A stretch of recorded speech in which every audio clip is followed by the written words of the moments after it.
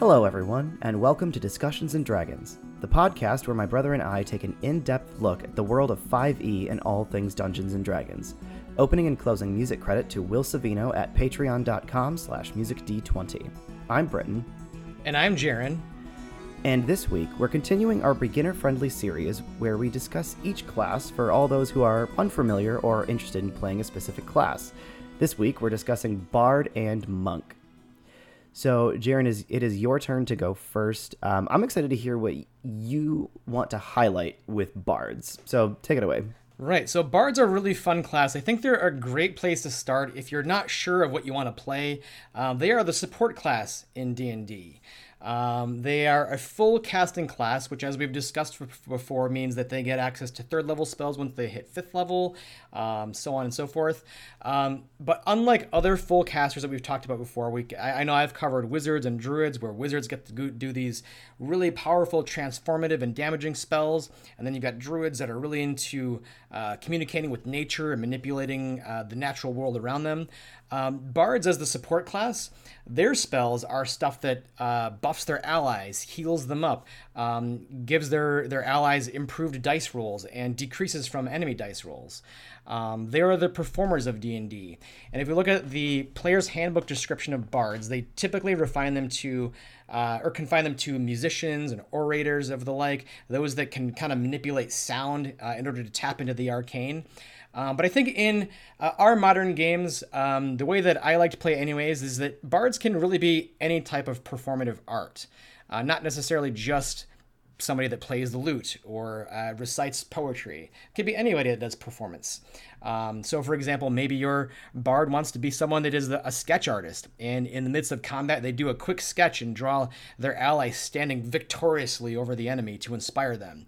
Maybe they're a dancer, and they want to do this distracting dance to decrease an enemy's roll and distract them. It's really up to you. It's your own creativity as to what kind of performer your bard wants to be. The thing that they're all about is this thing called Bardic Inspiration. It's this ability that what they get to do is, with a bonus action, they can inspire an ally. As long as they're within range to be able to see and hear them at 60 feet, that ally gets a D6, which they can use for 10 minutes. And what they do is they can spend that D6 to add that roll to any check, save, or attack roll after they roll the D20 before they know the result. So it just kind of gives them a boost to succeed on it. And they get to have a number of these bardic inspirations equal to the charisma modifier, which they refresh after a long rest. Once they level up, they hit 5th level, they can refresh that bardic inspiration after any rest. So you get to kind of hand it out like candy at 5th level. And then there's an optional rule in Tasha's Cauldron of Everything that lets them use this really cool thing, bardic inspiration. Somebody that has that die can use the inspiration to increase the damage dealt if they're casting a spell, or increase the hit points restored if they're healing. And like I said, it starts as a D6. It increases as you level up. So at 5th level, you get a D8. 10th level, you get a D10. And 15th level, you get a D12. And at that point, you're getting a lot of bardic inspiration usages, and you're just kind of handing them out to everybody. So that's kind of what the class is all about. They also get this thing called Song of Rest, which lets you do your performance whenever your allies are taking a rest, and they get to regain a little bit more hit points if they're using their hit die to restore hit points. So yeah, keep in mind, bards are all about performing and using that bardic inspiration to give their allies a boost. Now, the main stats for bards, as you might guess, is charisma. They're a charisma-based class. They are the ones that are really good at engaging with NPCs, trying to win them over to their goals. So they're using stuff like persuasion, deception, intimidation, performance, or anything that's based around charisma. Now, I will say that there's a lot of ways to roleplay, and if the thought of being somebody that engages with NPCs is intimidating, it doesn't necessarily have to be you actually having a dialogue with an NPC. It could be something as simple as telling the DM, hey, I want to go and try to persuade those guards to let us in. I want to go talk to that patron at the bar and see what they know about the thing we're looking for. And they'll have you make a charisma check or persuasion check or whatever check is appropriate. So if the idea of being right in the spotlight is intimidating, don't worry. That's not necessarily, what D&D has to be about or what bards have to be about. It's just what they're really good at. Now, their typical proficiencies, they do get as a base, as a starting point, they're proficient in light armor, so they get a little bit of ability to protect themselves. They're proficient in simple weapons, hand crossbows, long swords, rapiers, short swords. Even though they're typically not doing a lot of melee damage, they do have the ability to defend themselves. They can be proficient in up to 3 different musical instruments of your choice. And I think this is by the player's handbook. I think this assumes that we're still going by this old definition that bards have to be musicians or orators. I think if it were my game and someone said, I want to play a bard, but I want them to be, I want their performance to be tarot cards. Or I want their performance to be, I want them to be a dancer. Or I want them to, paint pictures or whatever it is. Certainly they can be proficient in that set of tools that they do their art with. Their saving throws are charisma and dexterity, and the skills that they get at when they start off at level 1, they choose any 3 that they want. Probably you're picking the charisma-based skills, which are, like I mentioned before, the things like persuasion, deception, intimidation, and performance. Although it really depends on what kind of bard you want to make, what the story of your bard is, where they came from. And then the other thing is at level 2, you are just so good at everything that you become a, quote, jack of all trades. This is the named feature for bards at 2nd level, that for anything that you're not proficient in, you can add half your proficiency bonus to a check. So all those skills that you didn't start with at right off the bat, you choose 3, and there's a whole list of ones that you didn't pick. Once you hit 2nd level, any of those ones that you didn't pick, you can just add half your proficiency bonus to anyways. Because bards are that great. They're just naturally good at most things. Now, to talk about some of the main subclasses, I think the ones that I'm most excited about come from Tasha's Cauldron of Everything. And there is one that I want to talk about in the player's handbook. Mainly, you're looking at bards because of what they get at 3rd level. A lot of the later level things, many of the later level features aren't particularly interesting, or maybe they're just extensions of what they get at 3rd level. So we're really going to just focus on that 3rd level feature, which of these subclasses you're going to choose at 3rd level. So we're really talking about what you get right when you pick it. So the first one I want to talk about is the College of Lore. With bards, they call them bard colleges. And the College of Lore is a player's handbook subclass, the 3rd level feature being this thing called Cutting Words. And what you do is, what it is you spend one of your usages of bardic inspiration, and instead of inspiring an ally, you can use a reaction and essentially detract from the dice roll of an enemy. You roll your bardic inspiration, you subtract that number from an enemy's attack, ability check, or their damage roll. And like bardic inspiration, you use it after the roll is made, but before they know the result. So 3rd level, you've got potentially 3, maybe even 4 usages of bardic inspiration. Really useful in combat. Later levels, once you get to refresh it after short rests, and maybe the number that you have is even higher than that, you're just using these cutting words all the time, especially if you're taking College of Lore. So, and like I mentioned, the rest of what they get isn't all that exciting, but cutting words is super great. The second one is a subclass that I'm personally really excited for and desperately want to try out, and it's this one called the College of Creation. And what you get at 3rd level, there's actually 2 things. The first one is this feature called the Mote of Potential. And what it is, whenever you give a creature bardic inspiration, whenever you give an ally inspiration, you create this tiny invisible mote. And whenever there's just a couple different things. If they roll for ability checks, they can that mote disappears, and they roll the bardic inspiration basically with advantage. They roll a 2nd bardic inspiration and choose which number to use to help them ensure that they get a good roll.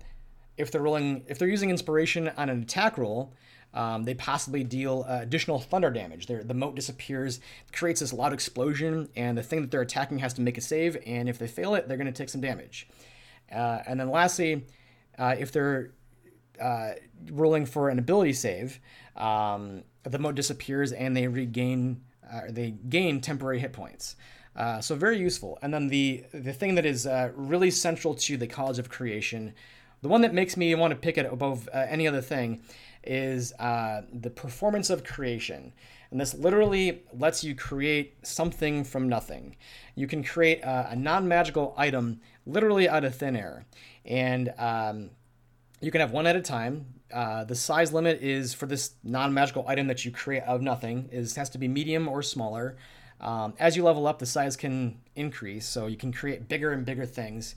It disappears after a certain number of hours based on your proficiency bonus. The limit for this item is 20 times your bard level in gold piece value. So at third level, you can create something worth up to 60 gold worth of value. And you get to do this once per day unless you burn a spell slot. So that's the basics of what the performance of creation feature does. And to give some examples of the things that you could create, the book suggests, this is an example. Look at the items in the player's handbook under the equipment list. So, creating a basic weapon or maybe some basic armor, depending on the gold value. You could even create something that looks like a gold piece.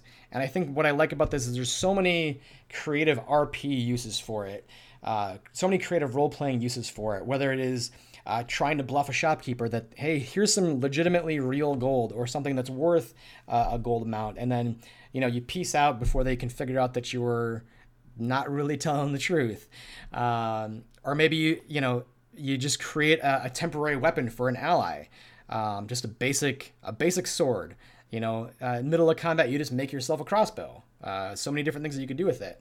The other thing that is really neat is at later levels, once you can create higher value items, is your casters might get to a point where they're like, hey, I need some material components that have a gold value attached to it. I need a diamond worth 100 gold. How are we going to track that down? And you, as a 5th level bard, go, hey, I can just make that for you for free out of thin air. I can make a diamond worth 100 gold for free, and then you can just use it to cast your spell, within the next couple hours.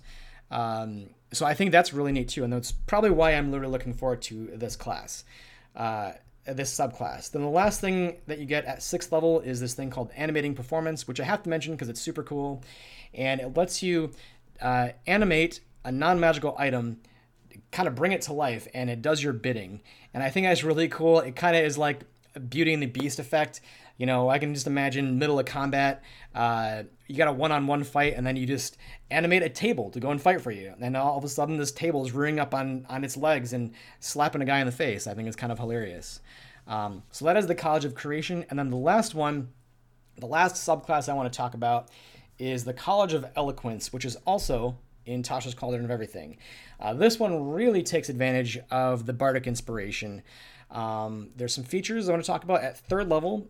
Once you take this subclass, you get a feature called Silver Tongue, which essentially means that anytime you are making a persuasion or deception check, when you're trying to engage with an NPC and either convince them to do something or try to lie to the guards, for example, and the DM's like, okay, make a persuasion check. Anytime you roll lower than a 10, it's a 10. You can't roll lower than a 10 with this feature, which is incredibly useful.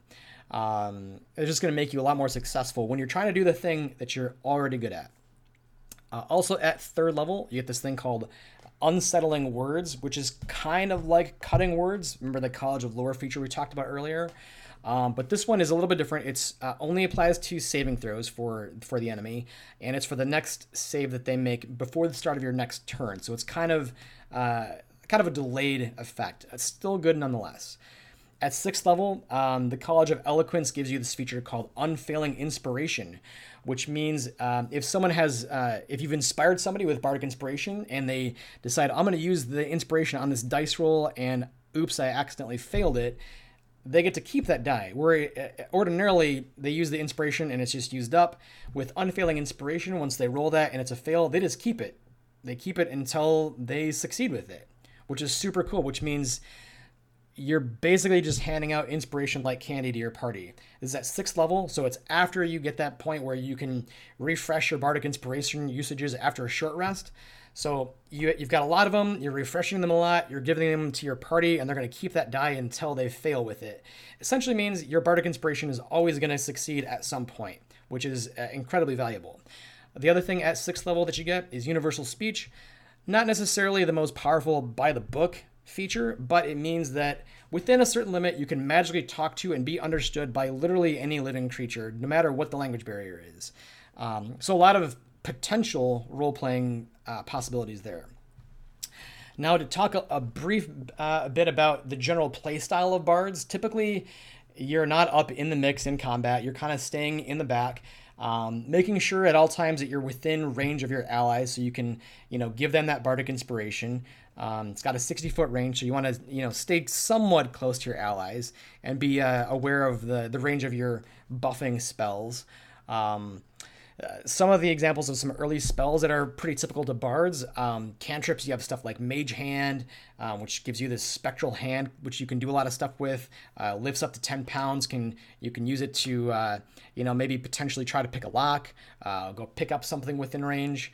You have Minor Illusion, which is super good. Prestidigitation is that go-to spell to produce a small visual effect or sound effect. Then you have Vicious Mockery, which is a decent cantrip for dealing damage. First level spells, which are kind of typical, you got Cure Wounds, Sleep, which is really good. Thunderwave, Tasha's Hideous Laughter, some good combat spells. Second level, you have things like Invisibility, Hold Person, Suggestion. There aren't a whole lot of iconic third level spells. We talked about bards being a full caster and getting access to third level spells once they hit fifth level.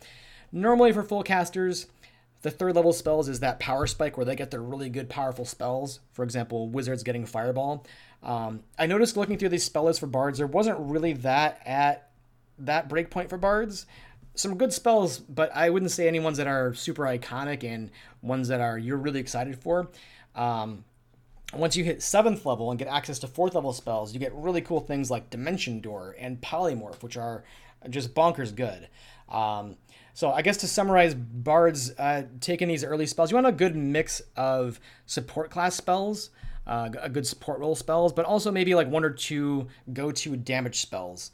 Because you're going to find yourself often in combat where you're like, well, I've got mostly just buffing spells, and I really need to make sure that I'm like dealing damage this round. You want to make sure to take one or two of those, or else be somebody that relies on, shooting a hand crossbow as a ranged attack. And then, like I said, ensuring that you're roughly within 60 feet of your allies to give them inspiration on their rolls. And that is my long and quick and spiel about bards. I'm super excited. I'm really excited to try out the College of Creation Bard.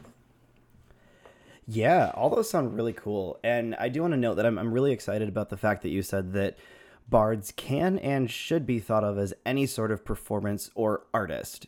I think that a lot of bards can be pigeonholed because when we think about support classes or needing someone to be support class, they kind of get pigeonholed into cleric. All right, well, you're the healer. Bard, well, you're the buffing spell. So you're going to play your flute or, play your lute or whatever and sing me a song and make me feel better. But I think that thinking about bards and customizing them to make them your type of artist or an artist that you want to portray makes it more interesting.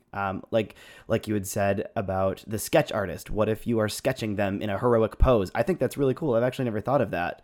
I thought about maybe a calligrapher that's writing the ancient symbols for the root of all of these.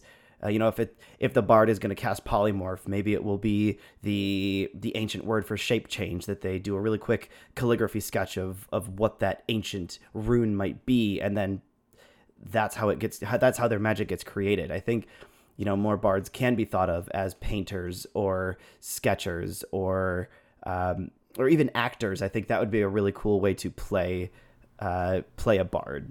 Yeah, and I think you've mentioned something like this before, but I'm just imagining if you're the College of Creation Bard and you want to, create this item out of nothing. Maybe it's like you have this magical paintbrush, and if you've ever done one of those 3D headsets where you're painting in 3 dimensions, maybe that's how you describe it, is you just like paint this thing that you want to create in air and it just suddenly appears. Or if you're an actor, you just pantomime, well, I have a sword now, it's in my hand, and then just it magically appears. Yeah, it'd be because really you've cool. acted it so well that it just appears for you. The other thing I want to briefly mention is you mentioned bards sometimes getting pigeonholed into certain things. It doesn't necessarily have to be either the bard that is the one that tries to seduce the person at the bar. I like the idea of playing a very serious bard that takes their craft with a great weight. And the example that I draw inspiration from is from the Stormlight Archive series, if you're familiar. I'm not going to spoil anything, but in that world, there are these people called the World Singers. They're kind of like bards. They take their craft very seriously, and they are the ones that preserve cultures and make sure that the stories are kept alive. And they're not just historians, but they are the ones that keep a culture alive through telling stories, and they take it very seriously. I like that idea as well. So don't feel like your bard has to be the goofy one that goes and tries to seduce everybody. Right. Yeah, maybe that can definitely be an episode about tropes that we find a little bit challenging in D&D, but for sure, I think when it comes to RP, I don't want to tell anyone how to play their character, but I will say that I think it is more interesting to make the choice where you're not playing the horny bard. Exactly. You might make players uncomfortable, you might make your DM uncomfortable, but it's also, I think, the low-hanging fruit, and it's the easy choice. So maybe thinking outside the box of what type of artist they might be and how seriously and how deeply are they devoted to their craft. Absolutely. But speaking of deep devotion to their craft, I want to change gears here and talk about monks for a little bit. Now, probably when you think about the word monk, if you think about it even in now, in terms of 2021, a powerful and universal image usually comes to mind when you think of the word monk. Usually someone that is dedicated, devoted, and is hardworking in their pursuits of, be it enlightenment or physical perfection or close as to it as they can become. And you would be correct. Even in D&D, monks are dedicated to their studies and keeping themselves physically at their peak levels that they can. And they're trying to keep their minds and bodies well enough to be able to perform some of these incredible feats of physical prowess, be it martial arts, dexterity, weapons training, or in some cases of different subclasses, they can even perform magical feats as well. Monks are, I would say, pretty unique in their studies. Now, monks, like I said, with these physical attributes that they have and their dedications, they are typically thought of as martial powerhouses that are brutal on the battlefield.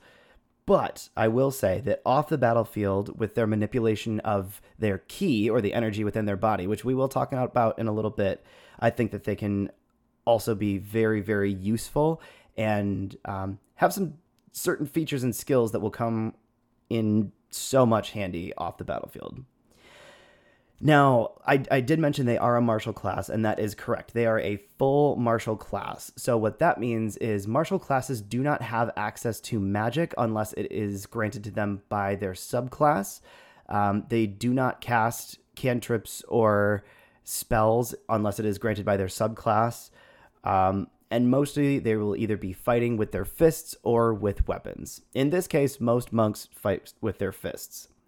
Now, what stats you usually want to max while making a monk is dexterity or strength first, based off of what type of monk you would like. Some people prefer to have their monks be very nimble, quick on their feet, striking these quick blows, or some monks can be built like, for lack of a better term, brick shithouses. They will not be knocked over, they tower over other people, and they use their physical body to take down their enemies. Now, the secondary one that you do want to max is wisdom. That's where your key save DC, if you're stunning someone, or if your subclass allows you to cast a spell, your DC will be based off of wisdom. So you do want to max either strength or dex first, and then wisdom. What's interesting about this martial class, just like wizards and most full casters, they are not proficient in any sort of armor. This may sound a little concerning for someone that is a martial class and wants to be in the middle of fights, but we will discuss why this is actually set to their advantage. The weapons that they're able to be proficient with are simple weapons and short swords. Mostly you're going to be using your hands and feet. You're going to be fighting physically using martial arts or any sort of fighting like that. There is a subclass called the Way of the Kinsei, where they are able to create, or not create, they're able to attune themselves with these weapons that count as monk weapons for them. They are the weapon masters of the monk class. They are strength and dex save proficient, and the skills that to give you a feeling of what type of class this is, the skills that they are proficient in that you can choose two from as acrobatics, athletics, history, insight, religion, and stealth. So, moving on, monks do have a lot of quote-unquote things that they have that are unique to them, things that they can do. What you get at first level is a feature called martial arts. So your practice of martial arts and the mastery that you have over this grants you access to 3 different benefits when you are not wearing any armor or wielding any weapons that are not monk weapons. So if you're unarmed and unarmored, you have these benefits. You can use dexterity instead of strength for your unarmed attacks. You can use a D4 for your attacks, and that actually levels up as you level up. That's what's called your martial arts die. So instead of your fists doing 1 plus your strength modifier or dex modifier, your fists will do 1d4 plus your strength or your dex. And that actually levels up. I think by the end, your fists can do 1d10, which is insane because that's actually more than a short sword or a long sword, actually. So your fists are doing more than a long sword could at max level. Punching real hard. Oh yeah, it's insane. And finally, when you use the attack action with your unarmed strike or the monk weapon, you can make one unarmed strike as a bonus action. Because your fists are so light and nimble, when you attack, you can immediately take a second attack as a bonus action at level 1. Most full martial classes do not have access to a second attack until 5th level. So already you are starting right off the gate, throwing your fists around the battlefield. And the second thing that I think is integral to monks and what makes monks iconically monks is their access to what is called ki. Now, I've said this a couple times before. So what ki is the mystical energy that flows throughout their body and every living creature. Monks can tap into their ki and use it for their advantage. You have a number of key points that are based off your monk level. So if you are a 5th level monk, you have 5 key points. If you're a 17th level monk, you have 17 key points. And you can spend these key points to do a number of different things. Starting at 2nd level, you can get Flurry of Blows, which is right after you take the attack action. You can take a bonus action to spend 1 key point to make 2 unarmed attacks. Patient Defense, you can spend a key point to take a bonus action to take the dodge action.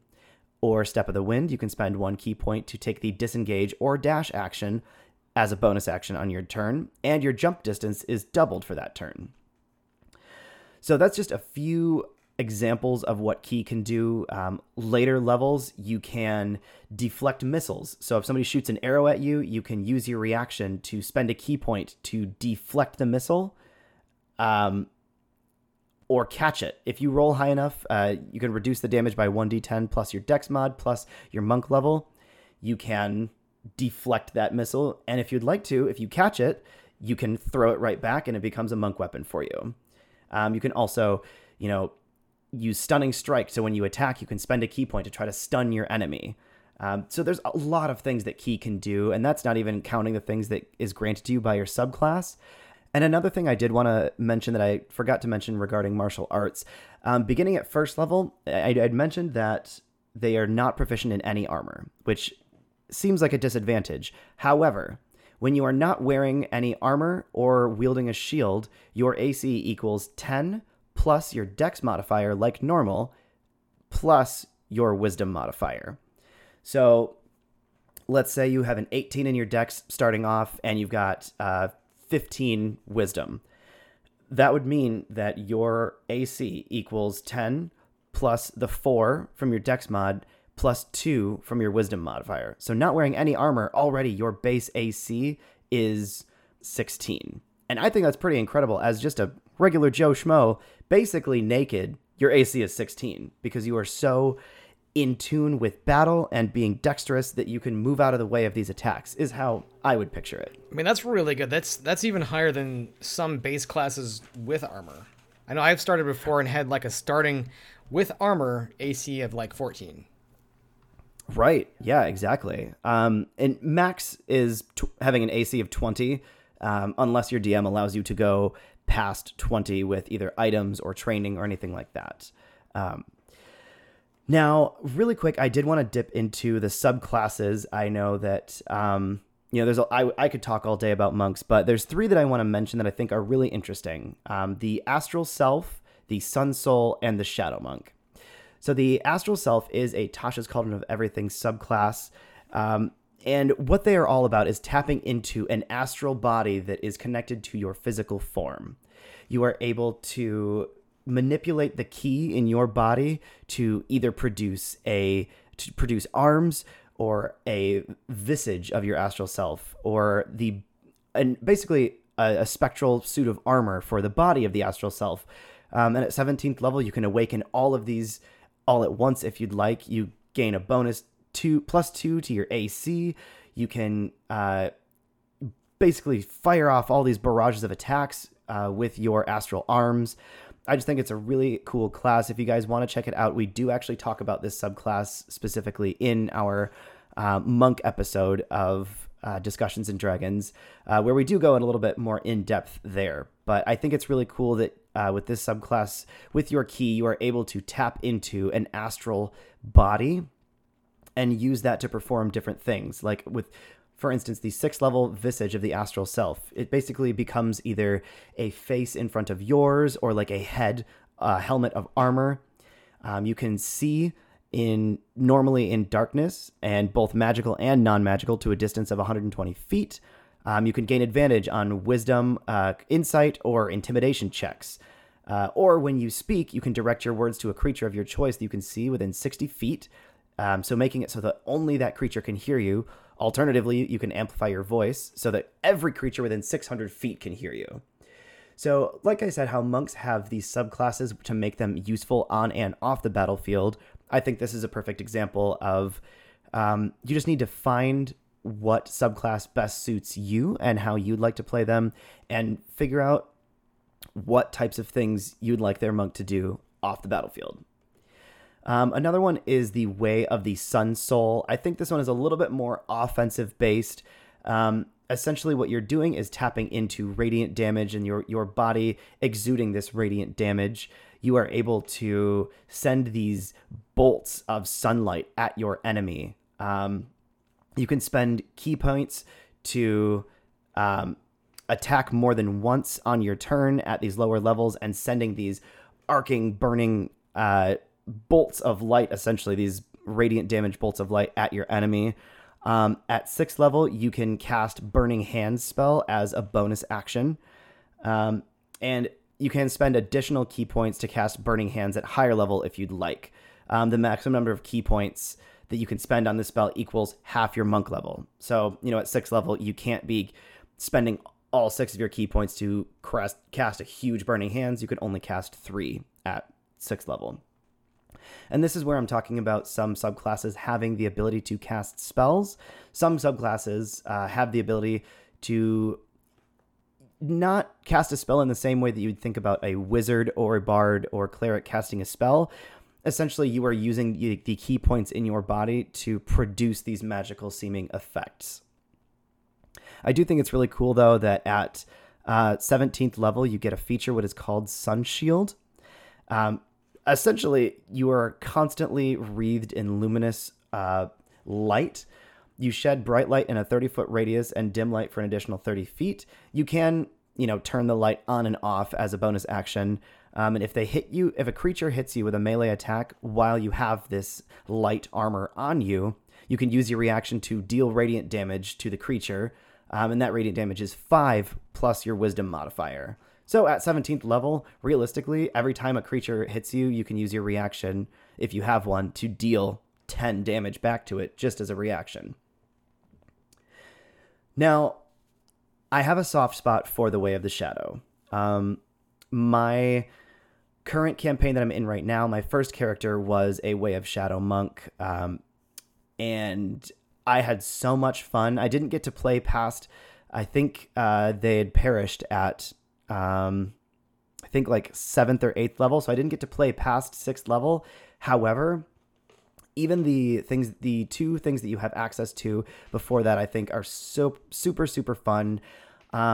When you choose this monastic tradition at 3rd level, you get what's known as shadow arts. Essentially, you have a little pocketbook of spells that you can cast. You can spend 2 key points to cast Darkness, Dark Vision, Pass Without Trace, or Silence without providing any sort of material components. And you do also gain the Minor Illusion cantrip if you don't already know it. At 6th level, you get what is called Shadow Step. When you're in dim light or darkness, as a bonus action, you can just teleport up to 60 feet to an unoccupied space before you that you can see before the end of your turn. You also have advantage, so you have a better chance of hitting the next melee attack that you make before your end of turn. Now, if you think about monks plus shadows plus minor illusions and teleporting around the battlefield, you may think of a ninja, if you'd like. I know I did. I was very heavily inspired by Blackstar from Soul Eater. He wanted to, be the best and be renowned as this incredibly fighting prowess ninja, essentially. I'm trying to think of the words that he would say, but he just wanted to be the best. And I think that it's really fun to have this sort of subclass that's more in line with what someone might think of when they think about a sneaky monk. You get that sort of like ninja feel, and I think that's really, really cool. Now, moving on to their play style, I do want to finally say that I said something about this before about not telling people how to RP. I just want to preface this by saying that I will say that there is one RP thing that I think that people should at least bear in mind when they play monks, is that monks are very, very dedicated to their studies and traditions, much like a cleric's piety or a wizard's arcane research. They take their studies very seriously. So I think, it may not serve you to play a monk that is just kind of lackadaisical about their training. Usually I think it makes it a little bit more fun to have a monk that wants to keep training and getting better all the time. Having said that, I do want to say that these monks are frontline fighters. They are in the middle of battle. Generally, they can even outfight some of the toughest fighters and barbarians. And I think that their high AC makes them hard to hit, as their punches can do just as much, if not more, than swords and other weapons. And like I'd mentioned before, their subclasses do make them specialized fighters, but the features that you receive as you level up, I think, makes you very useful off the battlefield as well. One to cite are these spells that you can cast as the Way of Shadow monk: Darkness, Dark Vision, Pass Without Trace, or Silence, Minor Illusion. All of these things can be cast off the battlefield and have insanely positive results for you. Tricking someone into thinking that a bag of gold is on the floor to get them to walk into your trap with Minor Illusion. You see a couple of casters in a corner casting spells. You can now cast Silence on them to get that to stop, or Pass Without Trace, using this on your party to sneak past loads of guards. The list goes on, but I think that monks are just as versatile on and off the battlefield as rogues or even some fighters. But that is my spiel on why I think monks are cool. I obviously could go on longer and longer because I do have a soft spot for the one monk that I did get to play, but I think everyone gets the idea. Yeah, you mentioned what typically comes to mind when you think of monks is the correct thing, and actually the first thing that I thought about was Avatar. Yeah, absolutely. Where that is definitely like a bit of a different archetype of monk, in that Aang is just so like, jovial and friendly and upfront and out there, less slinking in the shadows and being sneaky. Yeah, I would say that shadow monks are a little bit more niche. But in general, I would say that monks, I think you could play a very charismatic monk if you wanted. I think that would be a very refreshing take as well. Well, hopefully you guys are excited about these two classes. We covered a bunch, and I'm excited for both of those. I don't think I've ever played a monk, but those are some really interesting choices that really makes me want to give them a try, especially the Shadow Monk. Yeah, they're so fun. If you ever want to make your DM irritated with you, please play a monk. They're just really hard to hit, and they have a lot of crazy features, especially at later levels where you're basically running out of the way of damage, not being able to be hit. I think at one point you can run across any flat surface, even up walls, and you can run across water at some point too. Oh yeah, and if you take falling damage, you can basically reduce that to nothing, right?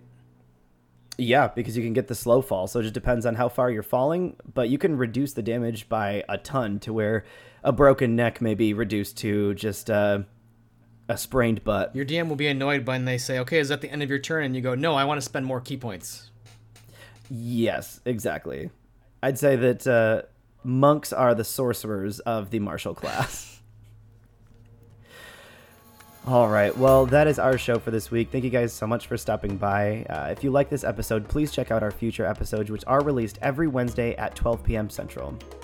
Next episode, we will be continuing our beginner-friendly series on an introduction to classes as we discuss warlocks and rogues. This has been Discussions and Dragons. I'm Britton. And I'm Jaren. See you guys next time.